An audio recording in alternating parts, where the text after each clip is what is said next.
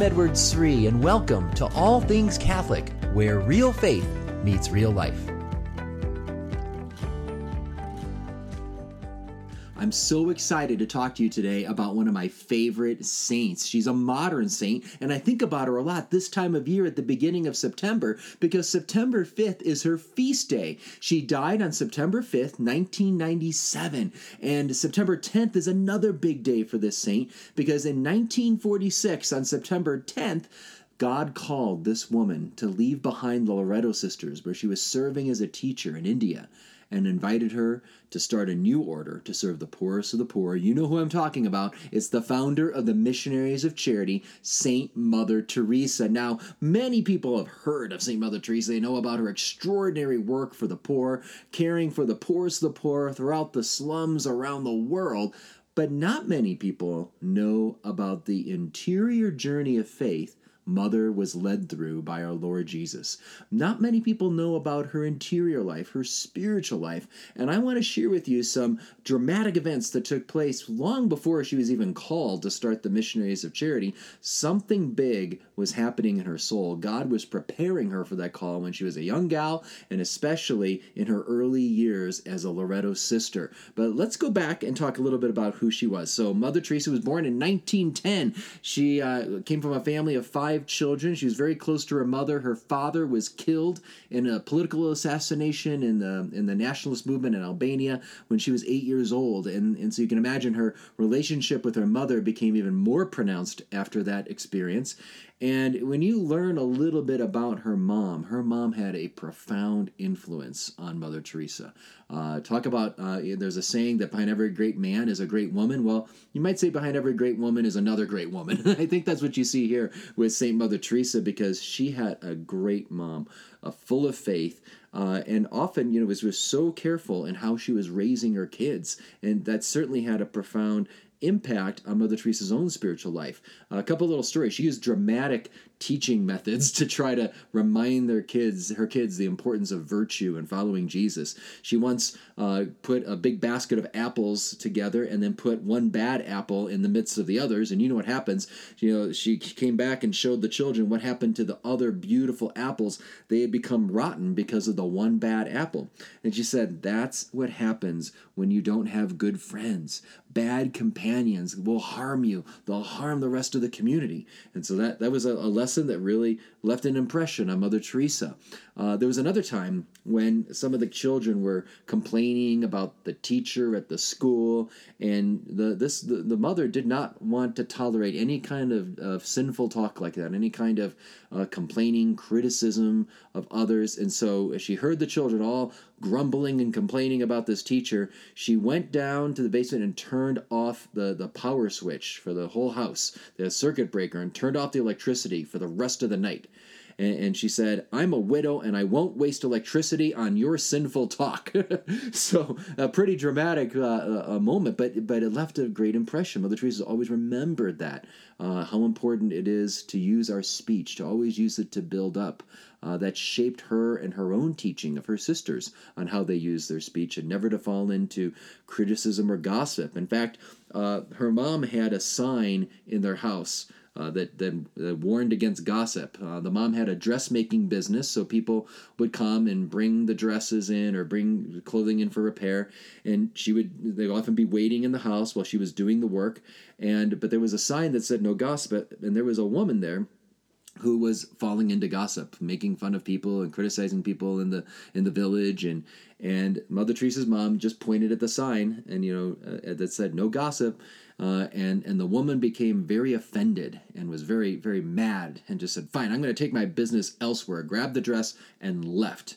And all the children were scared, they were all sad, but the mother got the children together, Mother Teresa and her siblings, and said, look, that's okay, we can do without money, but we cannot do with sin.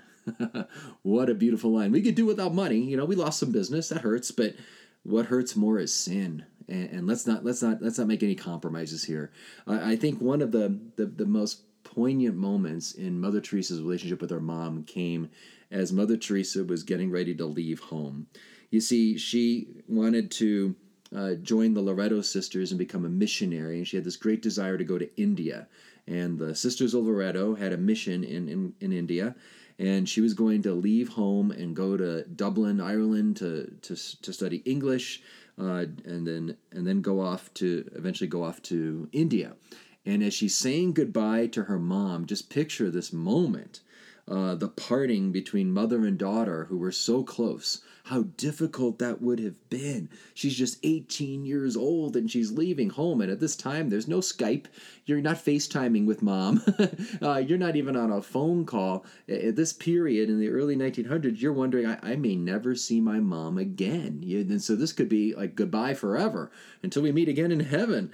And listen to what Mother Teresa's mom said to her as they were saying goodbye. She said, "Put your hand in his hand." That's what the mom said to Mother Teresa. Put your hand in God's hand. Put your hand in God's hand and walk alone with him and never look back. Walk ahead, because if you look back, you will go back. Wow, how hard that would be for a mom to say goodbye. I've had dear friends who've sent off their kids to join cloisters and religious orders, and they talk about how hard that was. It is a tremendous sacrifice. I think about Mary at the cross, just giving up her son and consenting to his crucifixion. And here Mother Teresa has that just indomitable spirit. Her mother had this great confidence in God's plan and said, put your hand in his hand, walk with him, and never look back, because if you look back, you'll just want to go back, go forward, and go with the Lord. Little did Mother Teresa know at that moment, as an 18-year-old saying goodbye to her mom, that she would never see her mother again. For the rest of her life, she never saw her mom again. Her family later moved to Tirana in Albania, and her mother and sister lived all the way into the 1970s. But the oppressive Albanian regime prevented their family from ever leaving Albania, and prevented Mother Teresa, even when Mother Teresa was this world-famous person, prevented her from ever coming in to the atheistic, communistic country. So Mother Teresa experienced great loss and suffering. She never saw her mom again. So how hard that was. Now, I want to share with you, because I think this lays some foundation for understanding how God was using the mother to form Mother Teresa. So God was using her mom to form her, and encouraging her to put her hand in God's hand and totally walk with him. And as she's saying goodbye, she once wrote a poem back to her mom and her family and all of her friends at her parish. It was a poem called Farewell, and she was saying goodbye to her mom and her family and her friends there in her hometown.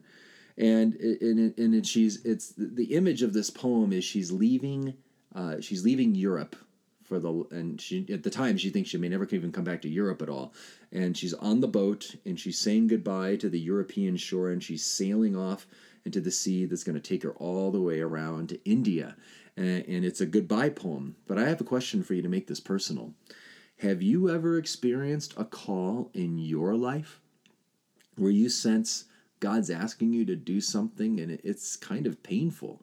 You're sensing God wants you to give something up. Now, there's another part of you that's also being drawn by God, and there's an excitement about the new direction or the new city or the new job or the vocation, whatever it is. So there's some joy in it. And you're feeling drawn toward it, but you also experience pain and a letting go and a sacrifice. And sometimes those two things, we wonder, can they really go together? And you see it in the saints. You see them when God calls them, there's peace, there's joy, but there's also heavy sacrifice and pain and suffering. And yet, underneath all of that suffering comes this deeper peace that the world cannot give. Listen to Mother Teresa's words here. She says, and picture her, she's on the boat. That's the image we're supposed to have. And the boat is leaving the shores of Ireland, the shores of Europe, and she's going to go off to India, and she doesn't know if she'll ever come back. So she's saying goodbye. Here's the words. I leave my beloved home and dear native land. To sweltering Bengal I go, to a far distant place. I leave behind my companions. I give up my relatives and home. My heart is drawing me to serve my Christ. Now notice that language there. She's talking about, I give up my relatives and home. I'm leaving behind my companions. This is hard. And yet my heart is drawing me to do this. Even though this is difficult, there's something drawing her to do the difficult. When you notice that in your own spiritual life, when you notice that kind of push from God, or your God tugging at your heart, he's drawing you. You're restless in where you are now, and yet he may be drawing you to something that's scary, it's new, it's different, it's hard. There's fear and there's pain involved in that, but you sense God drawing you. That mixture oftentimes is how God works in the lives of the saints, because he calls us to something great, but that something great can be very demanding. And that's what it was with Mother. Listen to what Mother Teresa's poem goes on to say. Beloved Mother, farewell. Farewell to you all. A greater force is pushing me towards a scorching India. So she's saying goodbye to Mom. She's saying goodbye to all of her family. And it's hard for her, and yet she describes as this other force. It's God drawing her. She says, on the boat bravely stands, with a joyful, serene face, Christ's happy little new bride. So you can picture, here's Mother Teresa, this new bride of Christ, this new little Loreto sister, and she's all happy. She's the joyful bride. She's going off to be a missionary, all exciting. But that's not the full picture. Listen to what Mother Teresa says next in the poem. In her hand a metal cross, on which hangs salvation, and her soul readily offers this moment's heavy sacrifice. I love that, just those two stanzas back and forth. So again, you picture, here's the happy new bride. She's excited. She's going off on this mission. And yet, as she's standing on the cross and her face is smiling, she's clinging on to this crucifix. You just picture her desperately, just holding on as tight as she can to this cross, because this hurts so much. At this moment's heavy sacrifice, I am saying goodbye to Europe. I'm saying goodbye to my mom. I'm saying goodbye to my family. I may never see them again. She says in the poem, receive, O God, this sacrifice as a token of my love. And tiny warm tears, pure like summer dew, silently begin to flow to confirm and consecrate the heavy sacrifice now offered. And she signs the poem at the end, missionary. I love this poem. I love this poem because it really captures when there's a call in our life, a significant call, where God may be asking us again to maybe change our career, change city, change a relationship, go in a new direction, give up something. Like there's often something pulling us, it's drawing us, and yet it may be really hard. It may be really difficult, and that's what you see in Mother. You see she's being drawn to do this, to go be a missionary, to go to India, and yet it's so hard. She's clinging to the cross. There's tears coming down her eye, and she's offering this up as a sacrifice. That's a great reminder for us, because sometimes when we're discerning God's will in our lives, we tend to focus just on our feelings. And I hear so many people say, oh, I don't feel at peace, so I shouldn't do that. And I'm like, well, really? I mean, Mother Teresa, did she feel peace as she felt at a deeper level peace? But it was painful. It was really hard. She was really scared. You can almost picture her hand trembling as she's clinging to that little cross. This really hurt. This was a major sacrifice. Are you going to let your superficial fears control you? Because if Mother Teresa let her fears of suffering, her, quote, lack of peace, because, this is going to be really hard, if she let that control her, we would never know who Mother Teresa is. She would have turned back, and she wouldn't have done all this great work for the Lord and for the kingdom and for the world, right? So we don't want to search for superficial peace. And I think that's what I hear many people say, I didn't feel peace about that. No. Jesus wants to give a peace that the world does not give, something deeper. And it may involve many tears. It may involve a lot of sacrifice. But deep down, there's something drawing us. And that's what we see in Mother. There was something drawing her. It was almost as if, as difficult and as painful as this sacrifice was to say goodbye to her family and friends in Europe, she knew that it would have been even harder to go back and give up the call of the Lord. So she says yes. Now I'm going to lead you to the last point I want to consider. As she serves with the Loreto sisters for a number of years, she's now 32 years old, and every year she would go on an annual retreat. And on this particular year, 1942, she wanted to do something special for Jesus. Every year she would make a special gift. She'd do some special resolution, maybe a new devotion, or give up something. So she always gave something at the end of her retreat for the next year. But on this year, she felt so moved by God to do something beautiful, she said, something without reserve. So this is going to be bigger than anything she'd ever done on any previous retreat.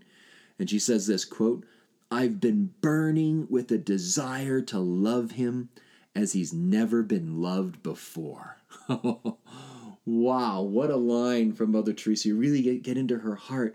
She says, "I've been burning with desire to love him as he's never been loved before." This isn't just I want to love Jesus, I want to do something special. This is I want to love him like no one else has ever loved him before.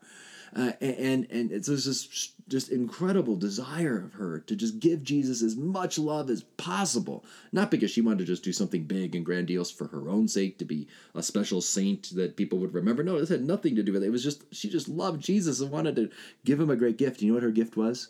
She made a private vow. Now, she did this with consultation with her spiritual director. She didn't just go off and randomly do this on her own, but she made a special private vow never to refuse Jesus anything under pain of mortal sin.